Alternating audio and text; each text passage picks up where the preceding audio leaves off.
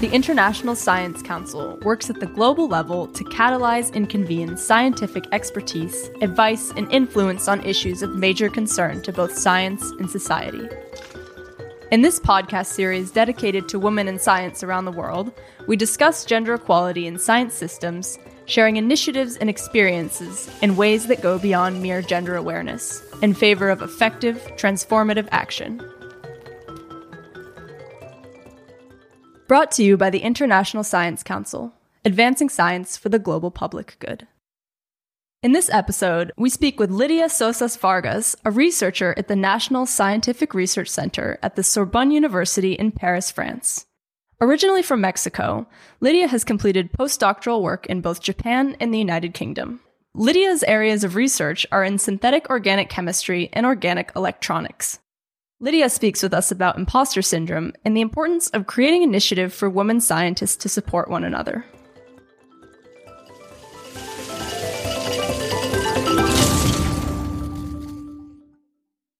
Hi, Lidia. Thanks so much for coming down to speak with us today. Thank you for having me. Could you give us a brief introduction of yourself and your field of study?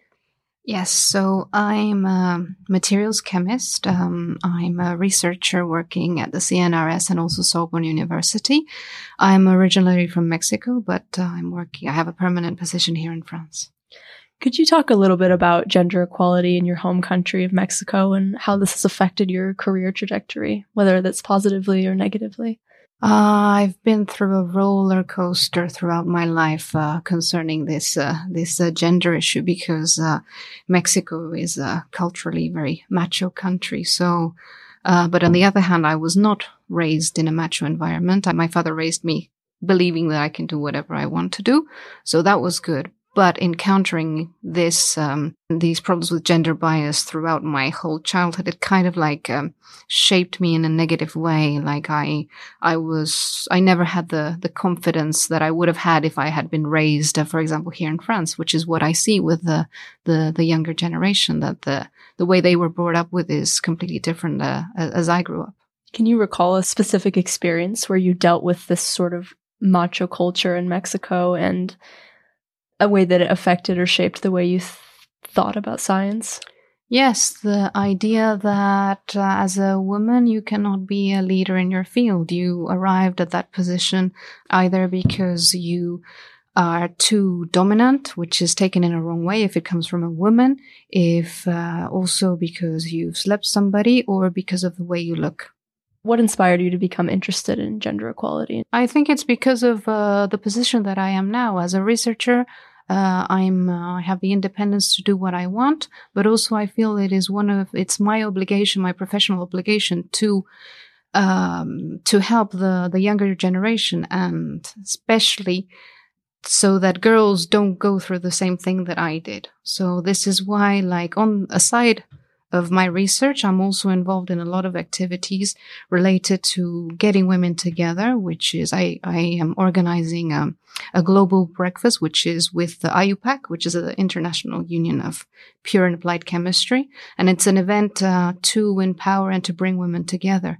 And I also do a lot of outreach activities because I think it is my way to give back. What inspired you to pursue chemistry?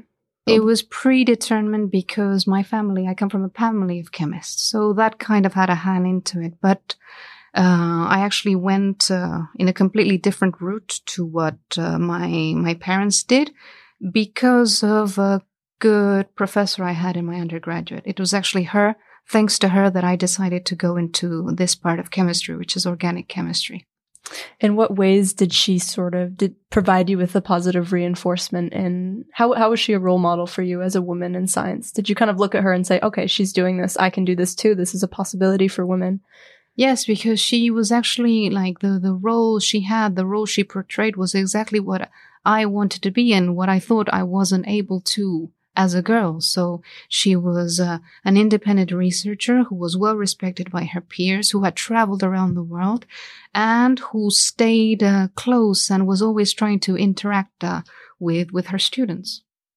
What sort of changes do you think, looking at Mexico specifically, what sort of systematic changes need to happen in order to inspire young women to break out of these more traditional roles and pursue things like science and chemistry?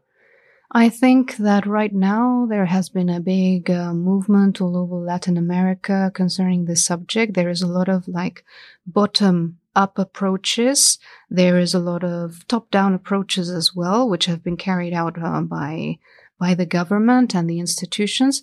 But what I really think is necessary is some support in the middle stages, some support for the women who are already there, for the women who are doing the research, for the women who are teaching the classes, teaching the undergrads. They're the ones who need the support right now.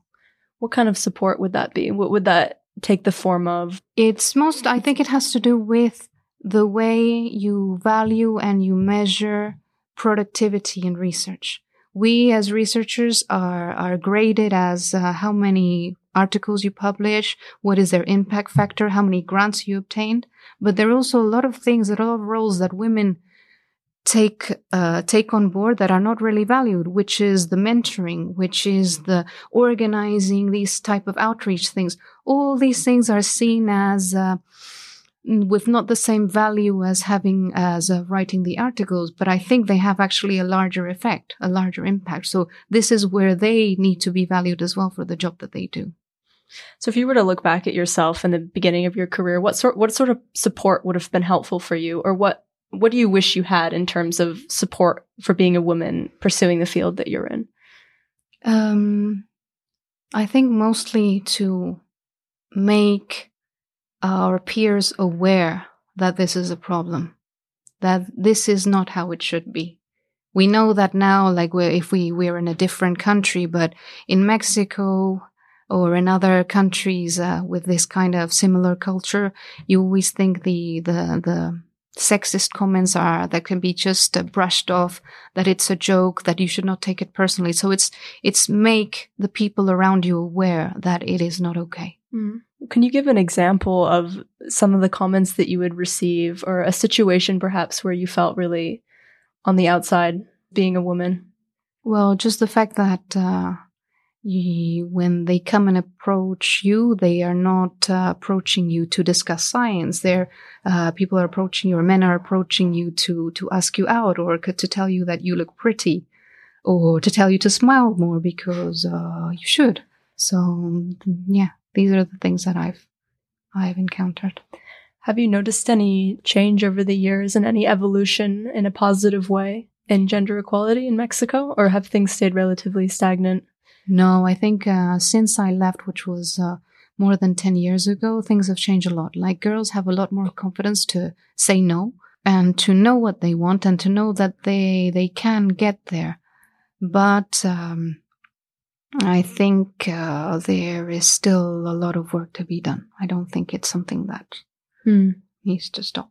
In your field, are you working on any projects currently that you're particularly proud of, or projects that you've worked on in the past that address organic chemistry and gender, or both combined? Well, right now I've only just started as a permanent researcher, so I'm developing my project, which is based mostly on creating or building new molecules that can form more efficient devices in organic electronics. Organic electronics are, for example, in the LCD screens that you see, or the OLEDs.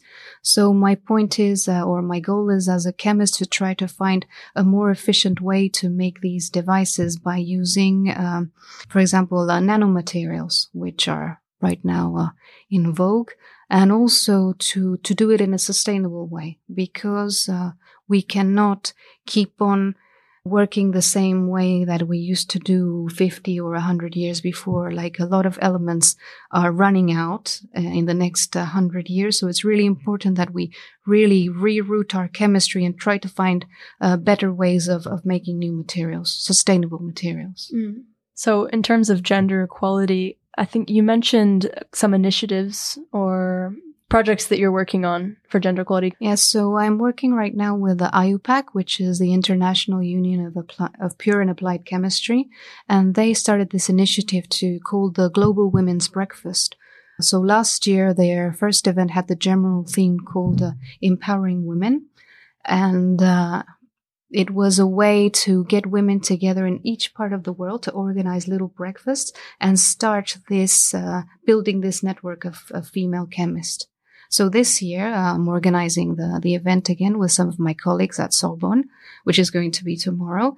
And the theme is building bonds to create future leaders.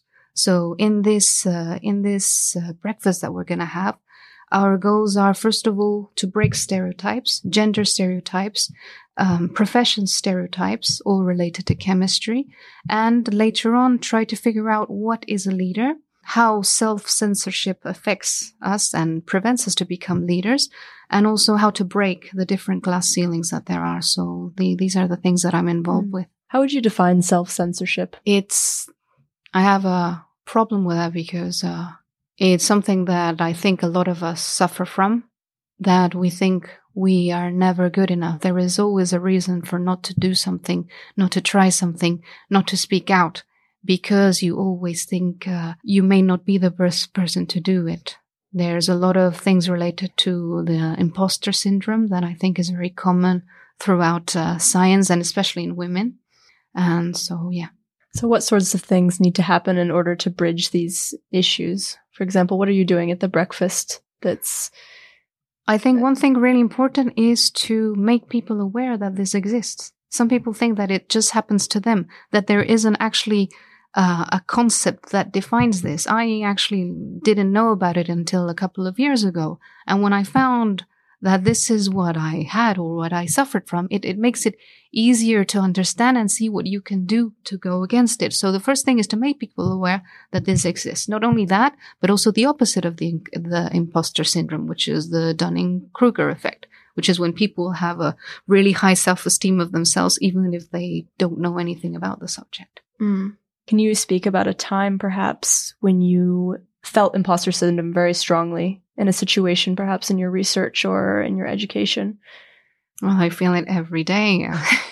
Every day at work when I'm trying to justify if I was the right person to be recruited for the post, if I am doing enough to advance the science in my field, who am I to be speaking of gender issues when I myself haven't come to terms or still am biased in some way. So I think I'm questioning myself all the time, but I'm also learning at the same time that it's normal, and it's good that I'm questioning myself. Yeah. So the Global Women's Breakfast, is that comprised of women who are in sciences, or is this attracting women to science and people who are perhaps interested in it? Last year was trying to get together people who were already in science, but this year what we wanted to do is to reach out. So we've invited high school students from the schools around us, anyone who is interested in chemistry. And so how long have you been in France for now? 5 years. So what have you noticed, if you've noticed anything, in the differences between workplace culture in Mexico in terms of gender equality and workplace culture in France? Are there any tangible or really prominent differences that you've noticed in terms of progression? Maybe I cannot compare so much because they're in different time scales, but it is very different. I am right now working in a team where there is pretty much a 50-50 women to men ratio, which makes all the difference. I have never felt judged by my gender or criticized because of my gender at work. I have always been supported by my directors, male or female, and there is a very strong community feeling where I am, which is something that I think is related also to the fact that funding is it's still not enough, but it is still a lot more than what you get in Mexico. So then it makes you have less funding, so you have people competing more and more, and that brings out all these negative feelings and actions. If you could look back on yourself as a young scientist again, what advice would you give yourself, or what advice would you give a young woman that was in the same position as you were when you were just starting out? Find what you love to do it with passion, and if you're not appreciated where you are, find your people, because find an environment where all your passions, all the things that you are good at, you can find a place to nurture them. Thank you very much, Lydia. Thank you. Thank you for listening to ISC Presents Women in Science. For more information on the International Science Council's initiatives to address gender equality around the world, go to our website, council.science/podcasts.